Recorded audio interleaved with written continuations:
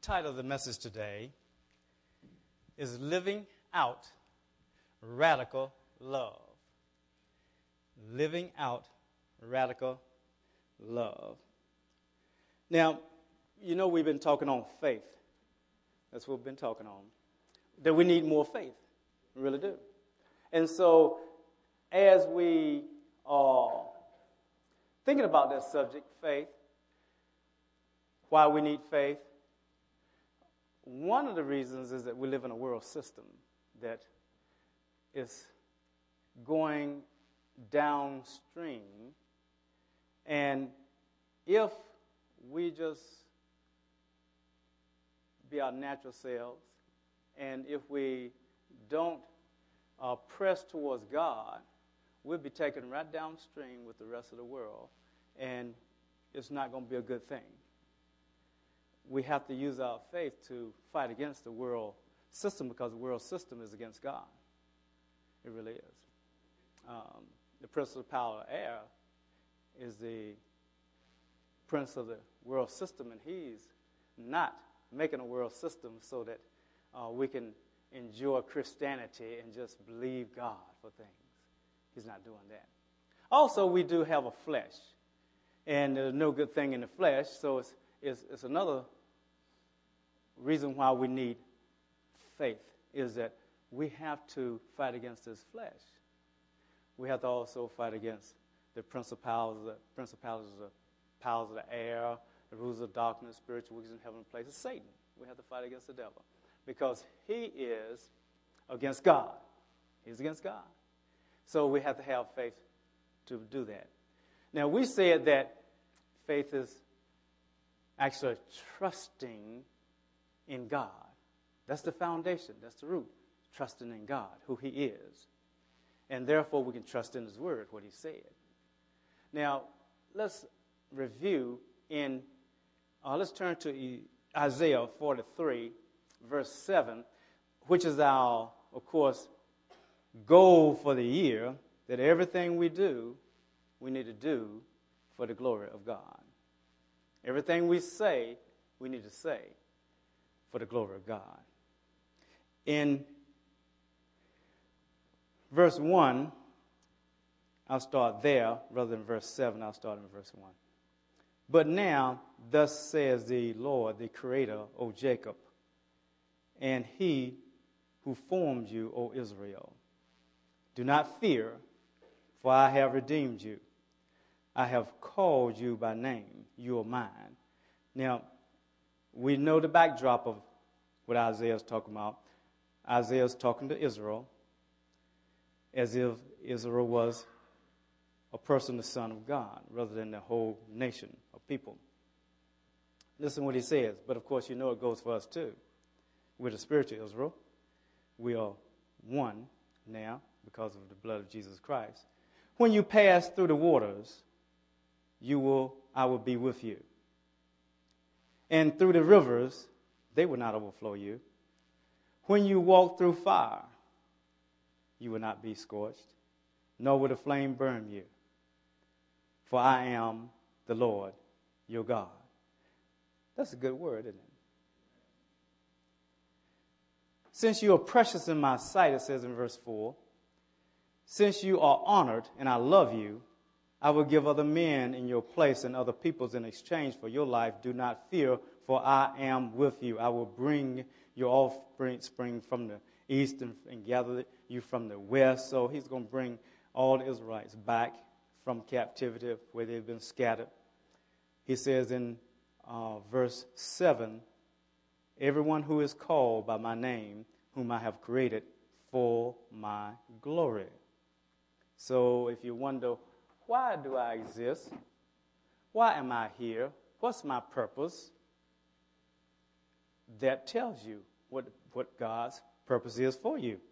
There should be no teen in this room, no person in this room wondering why you exist.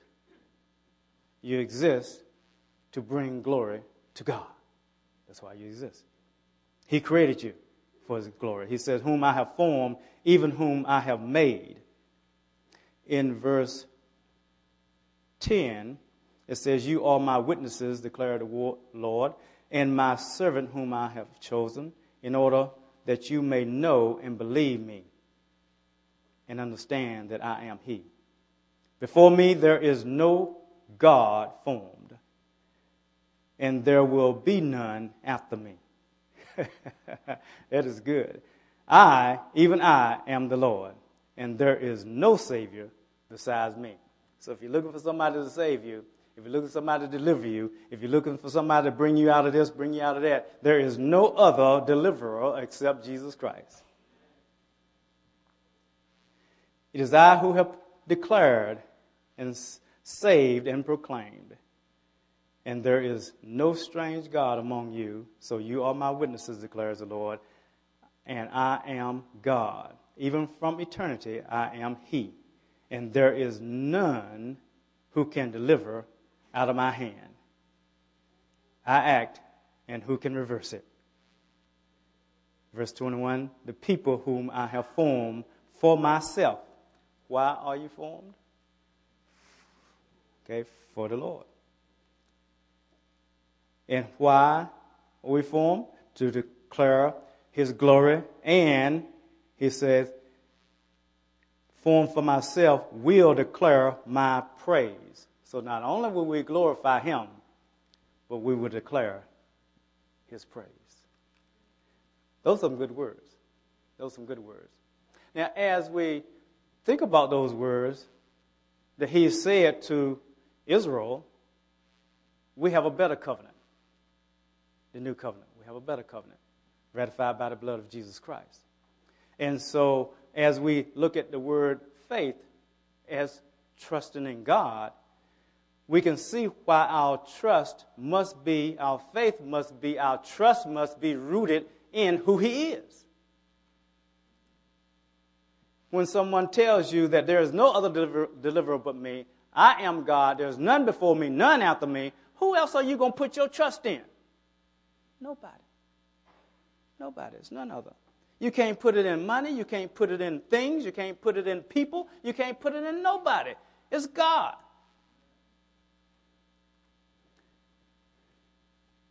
Now, that word faith is active. It's active. It's not something passive. It's like the three words that's found in 1 Corinthians 13:13. Now, by faith, hope, and love. These three. And the greatest of these is love, it says. Now, they are active words. They're not passive words. Just because someone says, I love you, what does that mean? If you do nothing to show your love, what is that? And when we say, I love you, God, he says, what is that? He said, he doesn't say that. That's not scripture. Well, that's just what I say, you know. But it's based on scripture. Because scripture says that if you love me, keep my commandments. So we say, I love you, well, what is that to him? If he says that if you love me, keep my commandments. So if you're not going to do anything, come on. He said, I don't have to do anything. Okay, don't. If it says if you confess with your mouth, Lord Jesus Christ, and believe in your heart that he's raised from the dead, you shall be saved, don't do it. Don't do it. And see whether you'll be saved. You better do something. If he says do it, you do it, right? Now we know that it's only because of his grace that you're able to do it. We know that. We know that we can do nothing apart from him. We know that. Do you understand what I'm saying? Theologically, you understand that it's none of us, it's all of him. We know that. You see? But he does give us will, doesn't he? And so when he acts upon that will and imparts faith to us, believing faith, then you will believe. So it's none of us and all of him, but yet we have to do something, but it's him who gives us the ability to do. Can you say amen to that? Now, faith is active, just like love is active. You know that from 2 years ago, probably when we were in James. James chapter what tells us about that? Chapter 2. Okay, good. I'm glad you got it. James chapter 2, it tells us about faith, doesn't it? What does it tell us about faith? It tells us in verse 14 in chapter 2 of James, what use is it, my brethren, if someone says he has faith, or let's put it, he has trust in God, but he has no works? Can that faith save him? Those are rhetorical questions, which the answer, of course, is right. No. If a brother or sister is without clothing or in need of daily food, and one of you say to them, go in peace, be warmed, and be filled, and yet you do not give them the necessary things that they need for their body, what use is it? That's another example. It's not useful at all if you're not going to do anything. So, faith or trust in God, if it has no works, it is dead, being by itself. In other words, we know that we can't be saved by works. We know theologically that. I don't have to teach the same message over and over again. We know theologically what we believe. But it says here that if faith is by itself, it's nothing really. It's not going to do anything. It has to have something that is along with it. You got to have something that's going to let people know that this is trusting in God. Because people want to see people trusting in God. When you take the gospel, the good news, you're taking something. Whether it's words, whether it's acts, you're taking something to tell them the good news about Jesus Christ. They're looking for something. In the world, they're not going to find it in the world. It says that, but someone may well say, you have faith and I have works. But show me your faith without works, and I will show you my faith by my works. You believe that God is one? You do well. The demons also believe and shudder. But are you willing to recognize, O foolish fellow, that faith without works is useless? Was not Abraham our father justified by works when he offered up Isaac, his son, on the altar? That's the Old Testament story. You see that faith was working with his works. So he trusted in God, so therefore he believed that God was going to raise Isaac from the dead, so therefore he said, I will sacrifice my son. Because God is the one who told me that through Isaac is going to come a multitude of descendants, so therefore I believe and I trust God.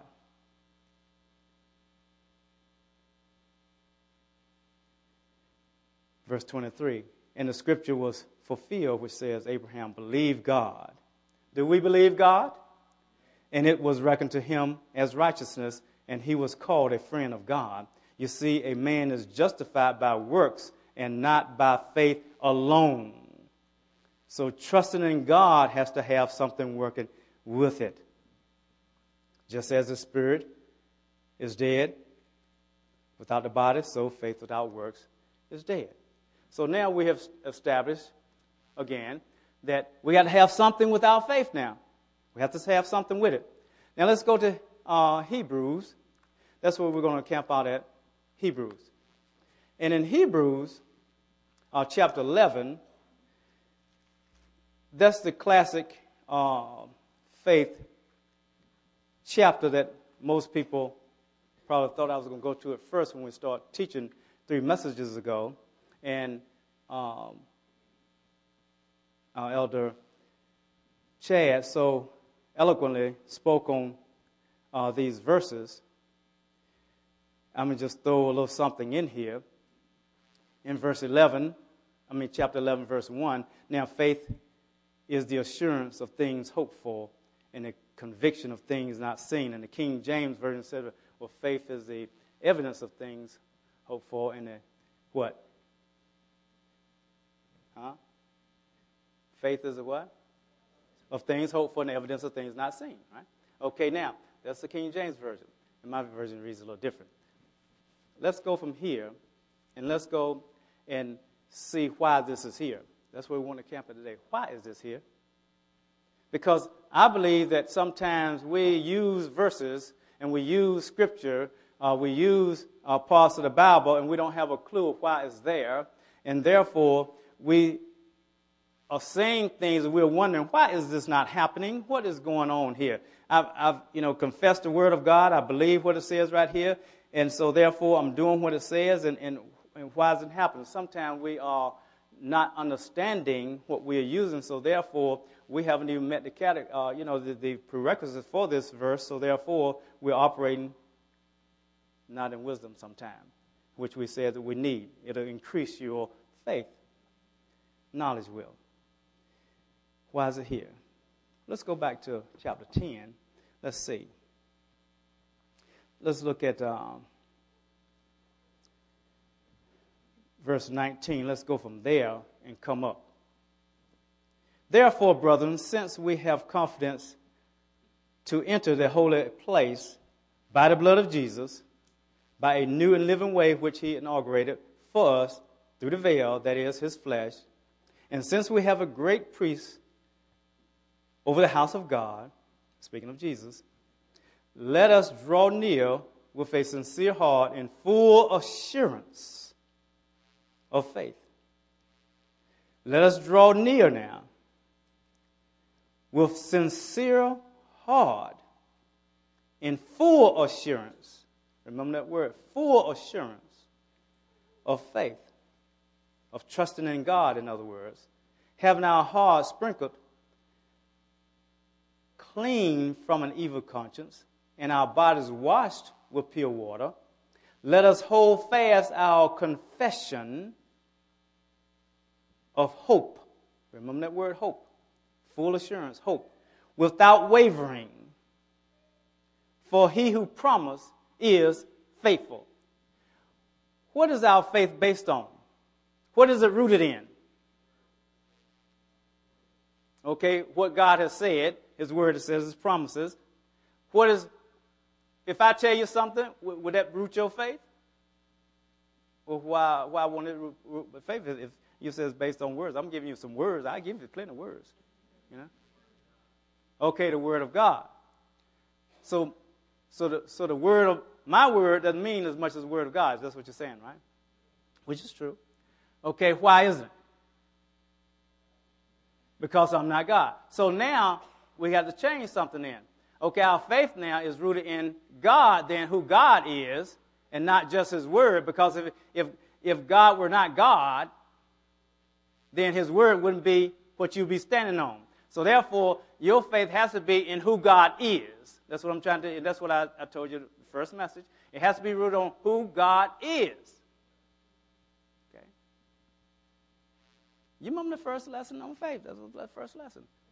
Who is God? I read some of that to you today, didn't I? Okay. There's no other deliverer besides him. So when you start finding this out, when you start finding there's a heaven and a hell, there is a lake of fire and brimstone, and that if we have not accepted Jesus Christ as our Lord and Savior, we will be in the lake of fire with Satan and his demons and the fallen angels. We're going to be there. That changes things. That means God has the power to do that. He has the power to put Satan in chains and lock him up for a season. He can't move, can't do anything. You say, whoa, he must be tough. He is. So now, when he says something, I'll say, whoa, okay, I believe that. When you know that he created all things, when you know that he's the one who set the earth where it is and make the seasons and all this time, he's the one who says waves and sea, and don't you go anywhere, you look on a globe, and most of the globe, most of the world is covered with water, and you say, well, why doesn't it just cover all the earth? Because he won't let it cut all the earth. He said that it will not go but this far. That's all far it's going to go. You say, man, he put all the stars in existence, and man is still, if they can find more apparatus to see further, they'll see more. Because God has put more in existence. He said light be, and it's still being. So therefore, this is God. So my faith is rooted in God. That's what my faith is rooted in. And so if I find out when God says something, because that's why I want to be sensitive to the Holy Spirit, because Holy Spirit is God, so if the Holy Spirit speaks, it might not be exactly in the Word, but it won't disagree with the Word. It's going to agree with the Word, but he can tell you something, and it's not Scripture, but the Scripture will back it up. You understand what I'm saying? That's still, that's God speaking to you. You got to be sensitive to the Holy Spirit. Our faith has to be rooted in God. So let's go back where we left off. And let us consider, verse 24, how to stimulate. That word stimulate in King James probably said provoke one another to love and to good deeds. And that means that we don't need to let people just wallow around in their sin. Is that correct? He's talking to Christians. We don't need to do that now.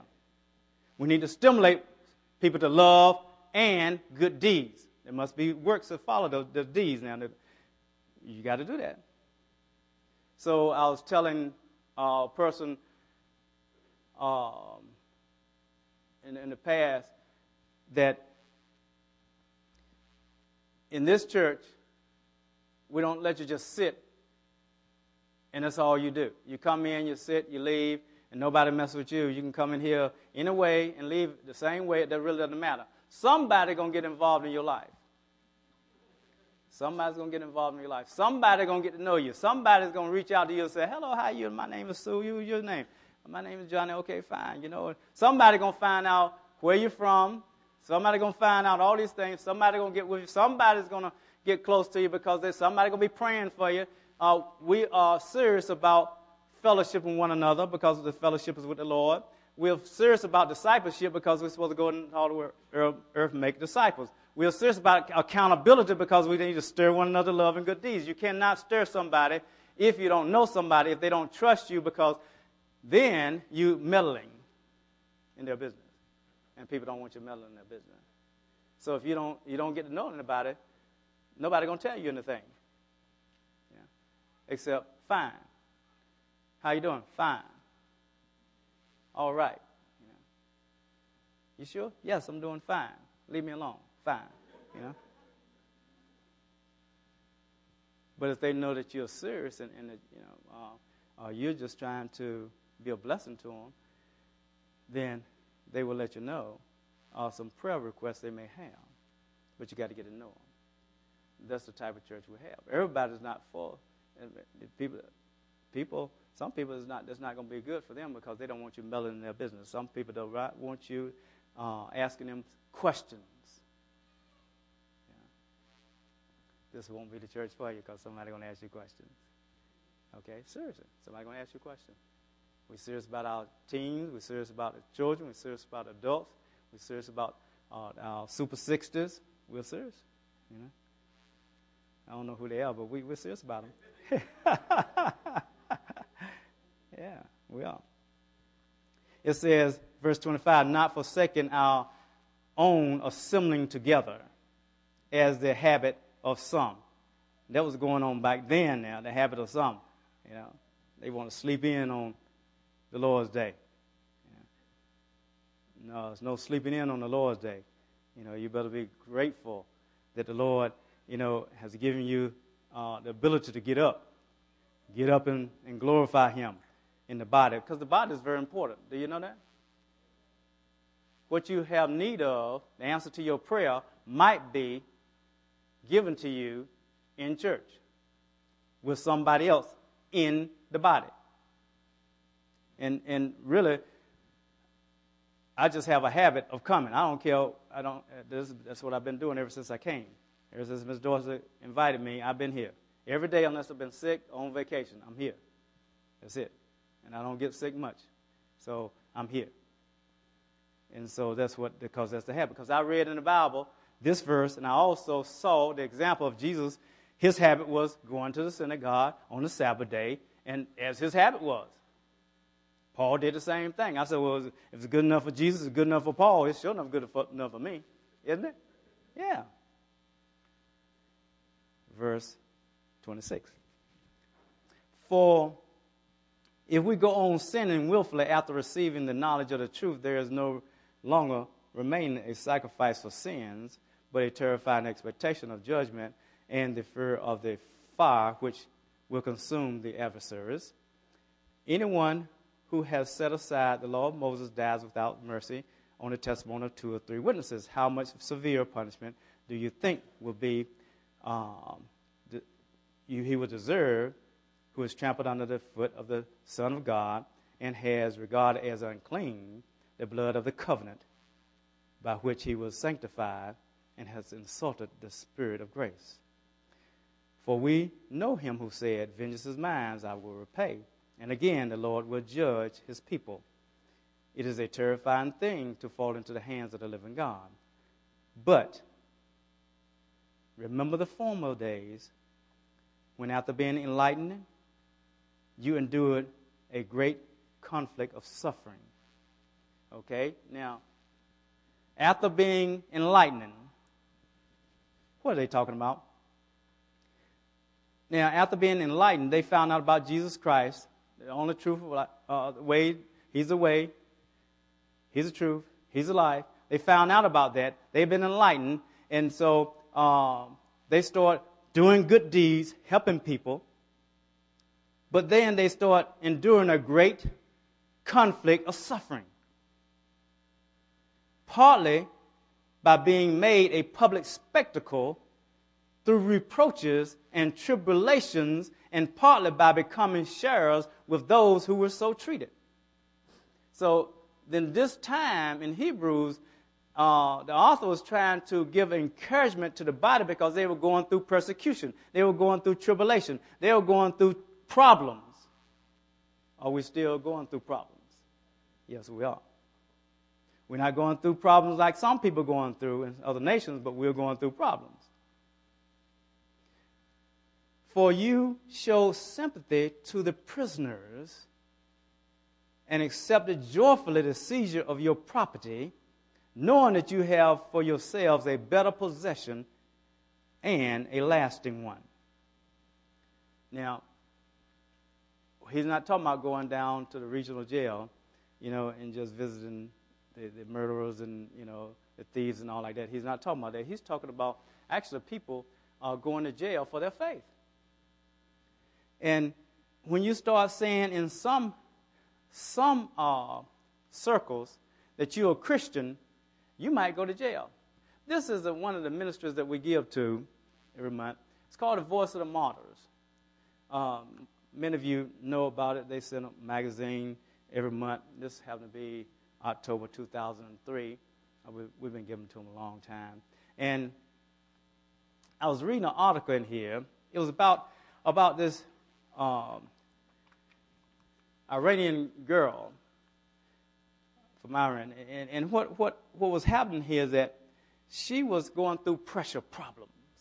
And so she was a college student and also worked in the pressures and she was away from home and was homesick and things like that. And she was going through all these pressures. So she said, what I need to do is pray to Allah and get some pressure taken off me. But no pressure was relieved, and she was mad, and she was saying, look, I'm going to stay up all night. I'm going to call on Allah till he answers me, or Muhammad, somebody going to answer me because I need some relief from this thing here. Yeah, that's what she was doing. Okay. And so happened, Allah didn't show up, Muhammad didn't show up, and they won't come up no way. And she didn't know. She was a Muslim. And what happened was that Jesus showed up. And so a light came in her dorm room, and she got afraid and went out of the room. And then she said, wait a minute. I asked for a sign. I wanted a sign or something. I wanted him to show up, and there he showed up. So let me go back in here. So she got up, went back in, got on her prayer cloth and everything. And the light got brighter and brighter. It was almost daytime, but it was 12 o'clock at night. And she said, what words came to her, some thoughts came to her, she said, and she likes to write poems and things, so she had paper and stuff right there. She keeps it with her. And what she heard, she wrote down in her mind. And what it says that, come to me, all you who are weary and heavy laden, and I will give you rest. That's what she wrote down. Okay? And so she said, well, praise God, okay? Wait a minute. This is not Allah. This is not Muhammad. This is Jesus Christ. And she knew it was Jesus somehow. Now, we know that Jesus he's sovereign. He can do whatever he wants to do with whom he wants to do it with. So he showed her himself. Somehow she knew it was Jesus. And so she was puzzled. She went to work the next day. And one of the coworkers said, hey, you seem to be distraught. What's wrong? She said, well, I'm away from home and kind of feeling not bad. I'm feeling bad. He said, well, maybe I have some comforting words for you. Let me show you something in this book. So he pulled a little book out, she said, and he said, he turned to Matthew and said, Jesus says, come to me, all you who are weary and heavy laden. Where you get that book from? And it was the exact same words, you see, and it was a Bible. And so he revealed to her that he was a Christian. And so one thing led to another, and she went to church with him, whatnot, and got saved. And, of course, things didn't get better. You know that, don't you? Because she's in Iran. It didn't get better. It got worse. She got better, but the situation got worse in that they started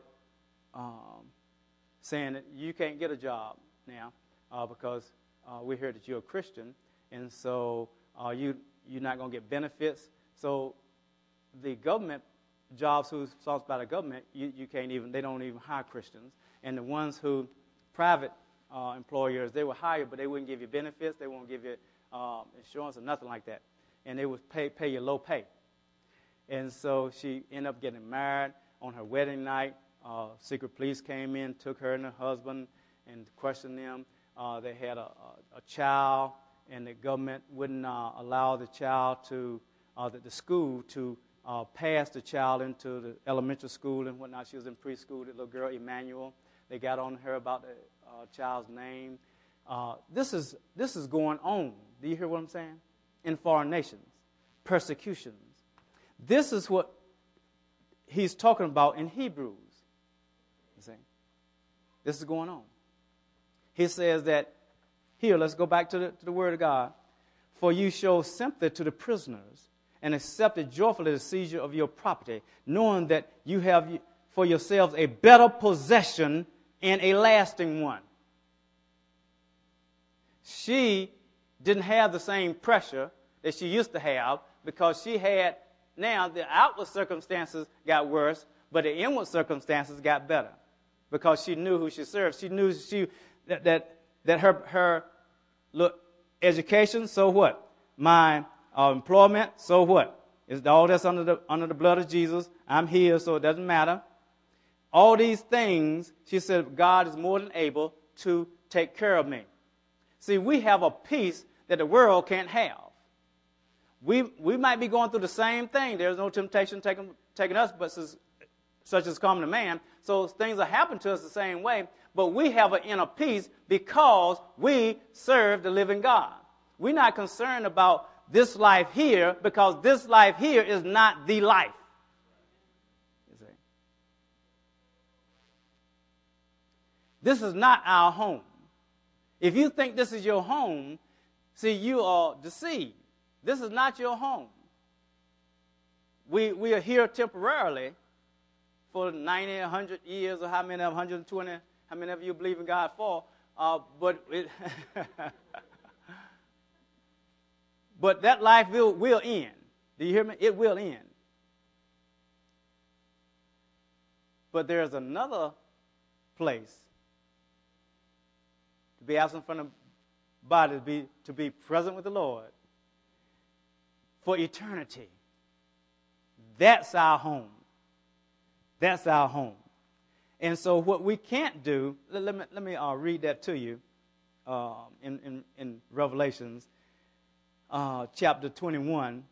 It says, then I saw a new heaven and a new earth. What happened to the old one? It's gone. It's going to leave. Do you hear what I'm saying? It's going to leave. This earth right here, this present earth, and it won't be in existence.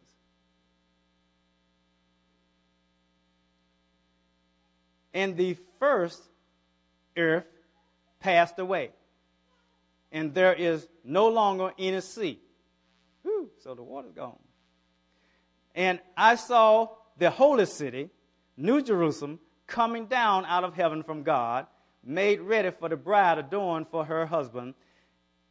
And I heard a loud voice from the throne saying, Behold, the tabernacle of God is among men, and he will dwell among them, and they shall be his people, and God himself will be among them. Do you know it won't even be a sun?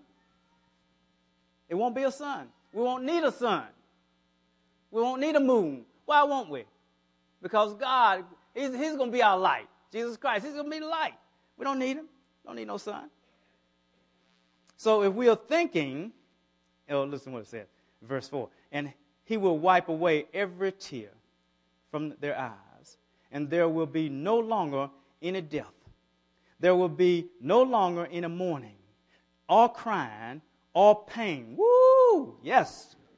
Yes. No pain. The first things have passed away. My goodness gracious. And he who sits on the throne says, Behold, I am making all things new. And it says, Write, for these words are faithful and they are true. My goodness. Come on. So in this part here, verse 35, he's saying, don't throw away your confidence, which has great reward. He's talking about, don't. I know you're going through some things, but don't throw away your confidence in God, because your confidence has great reward. We have a place that we're going that there's going to be no more tears. There's going to be no more sorrow. There's going to be no more pain. We're going to be with glory. My goodness gracious, when he said that his glory filled the temple, his glory is going to be everywhere. My goodness gracious, Elder John, where is Elder John? Elder John, so you get cold in the wintertime. You're cold all the time. You won't be cold, brother. You won't be cold. Won't be in the sun, but you won't be cold. Guaranteed. We won't have this body. My goodness gracious. We have a new one, a different one. My goodness gracious. That's what we're looking for. That's what he's telling the people who are going through persecution here. So whatever you're going through, whatever it is, know that this is just temporary. This is temporary. This life we have is just temporary. And the oldest one here, I think Miss Hollow, her birthday probably is next Sunday. Next Sunday, Father's Day, that's her birthday. And she'll be 80, So I think she's the oldest one in the sanctuary. Is she the oldest? Okay, she's the oldest. Okay, see? Miss Flanagan quickly said that. She's older. Praise God. Praise God. You see, and she's still doing the books. Don't miss a penny. Anything missing, she'll find it. Once you tell her, she'll find it. She take class. She said, I want to keep this mind going, man. She's tough. She's tough. But see, sooner or later, Miss Hollow won't be with us. Later. I won't be with you. You won't be here. You see? But we'll be in glory. And so don't worry about what's happening now. What we have to do is just say, okay, God, I understand this thing, so I'm not going to throw away my confidence. I'm not going to throw it away because I have a better place to be. You see? Now, what you have to realize now, when I said living out radical love, in order to live out radical love, it necessitates us being radically free. Do you hear what I'm saying? Radically free. These people were radically free. That's why they could radically love God. Anybody who, it says that accepted joyfully the seizure of your property. Suppose the government came and said, your house is not your house now. It's a government house. We're taking it. Get out. Well, no, you don't get nothing. Everything's mine. And would you joyfully say, woo, praise God. It's not mine anyway. It's God's. You know, Jesus wanted to make a place for me, then he says that he's going to prepare a place for us, right? So I got a place. It doesn't matter. Seize my property. I'm still going to, he said, you know why I'm taking your property? No, because you're a Christian. That's why I'm taking your property. Praise God. Take it. Take it, you know. Clean it up too, you know. You know. These people, they were radically free. See, in America, we're not radically free. I'm not. You know, I really, man, it really hurt me when we sold our first house that we own. We built. Well, I was sick. Do you hear what I'm saying? This is a home that I always dreamed of. You know what I'm saying? Chandelier in the bathroom. I mean, it was nice, man. Nice. And God said, why are you holding on to this thing? I'm proud of this thing, God. Yeah. But we let it go. We let it go. God, he wants us to be free, radically free from the things of this world that holds us back. Really. We can't live like he wants to live if we're tied down to the world system. We can't go where he wants us to go if we're tied down to the world system. Is it right? We're concerned about this. We're concerned about that. Now you have to use wisdom. But when I was over in Uganda, I was trying to remember when it was. It was in there. I think it was around 89 that I went over there. And they worked most of them worked from morning to night for one meal. They'll sell anything they could find to sell to get enough to buy a little something to cook outside because they didn't have inside utilities or anything for one meal. When we came back from the evangelistic field at night, we saw fires. I asked the interpreter, why are these fires there? He said, they're cooking their meal that they work all day for. Because when we were going out in the morning, out to the fields, we would see people on the streets walking, a little something in their hand, and we'd come back, they had fires. They sold something. They said that the average teacher would make, hear me now, the average teacher would make $30 a month. They said you can live off $30 a month. Be living good. $30 a month. Because they had these mud huts. I mean, they didn't have to pay mortgage. You know, didn't have to pay no rent, no utilities. You know, so I was staying in a hotel and I was upset because the water was rusty. You know, now somebody take a bath, man. This hotel, we're paying this hotel, and they living out and don't even have water. We have so many conveniences. And we're so tied down that if God said go somewhere, I don't know whether we'll say, yeah, right, that wasn't God. That wasn't God. I know Satan when I hear him. That was not God. And I don't know. You know? We can't go. Come on now. We probably don't want to go, but, we couldn't if we wanted to. Can't give like we want to give. We're tied down the world system. Come on. You see? These people were radically free that he was talking to. Paul was radically free. Do you hear what I'm saying? Paul was radically free. You say, well, Paul wasn't radically free. Come on. Here's a man that so radically free, he's preaching the gospel.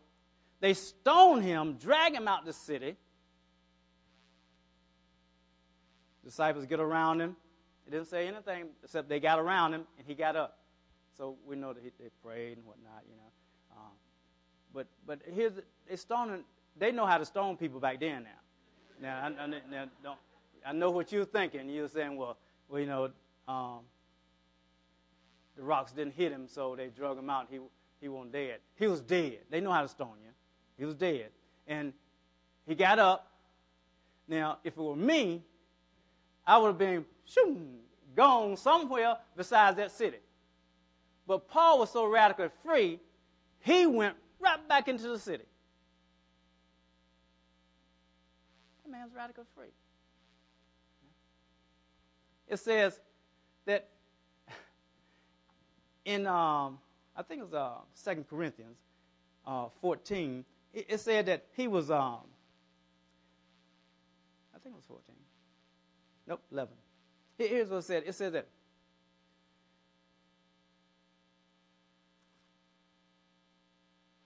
5 times I received from the Jews 39 lashes. Now, you might think that's not a nice, you know, no, you know. No. This is lashes, man. I mean, you know, if you weren't dead, you thought you were dead, you know. 3 times I was beaten with rods. Once I was stoned. 3 times I was shipwrecked. A night and a day I have spent in the deep. I have been on frequent journeys, in dangers from rivers, dangers from robbers, dangers from my countrymen, dangers from the Gentiles, dangers in the city, dangers in the wilderness, dangers on the sea, dangers among the brethren. I have been in labor and hardship through many sleepless nights, in hunger and in thirst, often without food, in cold and exposure. And apart from such external things, there is the daily pressure on me concern for all the churches. Who is weak without my being weak? Was he radically free? He's taking the gospel. And I think I am, and we are, in the church of the living God, so comfortable that we would not take the word of God to people, the good news to people, because we're afraid that they might not like it. They might turn us down. We don't want to live radically, live out radical love, because people might think we're fanatic. We want to blend in. But this is not what the saints were going through that led up to, now faith is the substance of those things hoped for, the evidence of those things not seen. You see? That's not what it's all about. You see? So we have to realize that, oh my goodness, this was there because what is happening here in in Hebrews here, it says in verse 37, for yet in a very little while he who is coming will come and will not delay. So he's just like telling them, don't worry about your situation now because he's coming. He's coming. But the righteous, even before he comes now, while he's tarrying, but the righteous one shall live by faith. Again, by trusting in God who he is. And if he shrinks back, my soul don't have any pleasure in him. But, verse 39, we are not of those who shrink back. That's the good news, isn't it? To destruction. But those who have faith to the persevering of the soul. Now faith is, see, that's how it went into in chapter 11. Now faith is, you see. So he's telling them that look, you have need of perseverance here. You have need of people encouraging you. That, come on, it's okay that what you're going through. It's okay that people don't like you. It's okay that that's okay. You know, live radically for God and make sure you're radically free from the world system and your flesh and everything, because God is coming and we have a better place. It's worth it, you see, because our faith in God is going to give us a reward because he's faithful. He's coming back for us. He's coming back for us. We're going to be with him forever. This little stuff that we're going through is just temporary. It can't even match the glory that we're going to be facing. You see? And then he goes into chapter 11 and telling us now faith is, you see, this. Describing it, or like Chad said, defining it. It doesn't matter which one you say. It's the same thing. And so you get this description of it. And then it goes into, now, these are examples of those who through faith persevered. You see, which we'll do next week. Let's stand. God is good. God is good. God is good. What are you going through today? What are you going through? Who are you trusting in today? Who's your deliverer? Who's your deliverer? Who are you looking to? What system are you looking for? Are you looking to the world system? Or are you looking to God's system, the kingdom?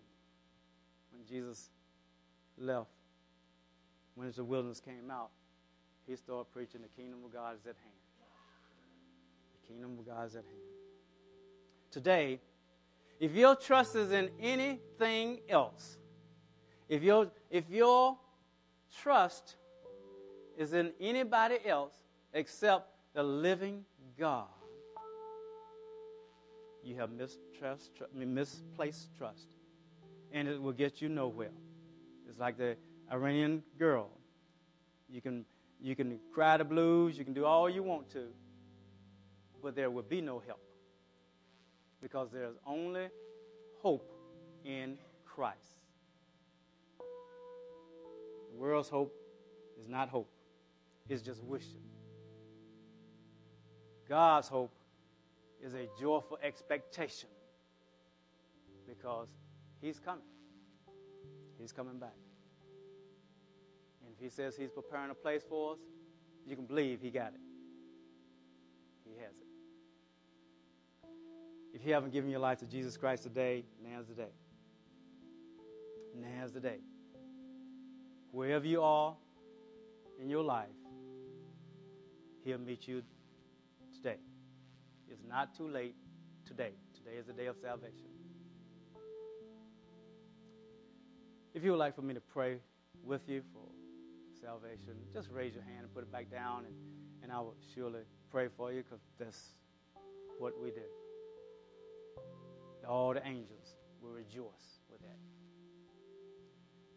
If today you say, well, I have not been living for God, that, I believe in God and I gave my life to him one time, but I was not living for him. Not living for him now, but I want to come back to him. He's never left me, but I want to come back to him. I want to start living my life for him. If that's you today, just raise your hand and put it back down. I'd like to pray for you. Anybody? Anybody like that today? If today is a day you say, I'm not radically free, so I cannot really live out radical love, would you pray for me? Would you pray for me? We'd love to do that. Could I have the prayer team to come up? The prayer team, they would love to pray with you, for anything. We have people who are traveling today, coming back to Lynchburg. We have people that's traveling, going other places, people on vacations and things like that. Pray for people. We have people in the hospital. We want to stay in prayer for people. But we do want to pray for those who you say that I want to live free, radically free. If that's you, raise your hand and say, I want to be more free. I want to be more free than I am. Okay? I see the hands. Good. And my hand definitely is up. Father, you saw the hands, and we want to do what we said, want to pray for. Father, you give us grace, because grace is enabling also. Enable us to release our minds, our thoughts, our desires for this world system, our attachment, our affection for this world system, Lord. Because it seems even right. I mean, it makes sense to live like we're living. In the world system, it does. But it's not biblical sense to live that way. Father, I ask and we're asking for more freedom, Lord. More freedom from the things that is entangling us, Lord, so we can run the race freer, so we can fight the fight without the weights, without the encumbrances that hold us back, Lord.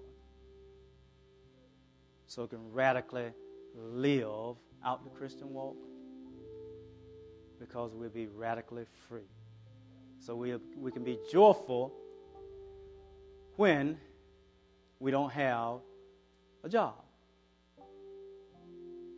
because we know that you have a job for us. And it's a matter of time before we find it. And if we have to eat 2 meals a day, we're thankful that we have 2 meals a day. We don't need 3 anyway. And if we have to eat 1 a day, then we know that you're not going to allow us to suffer beyond that which we're able. So we can rejoice in those things because we're not tied to this world system.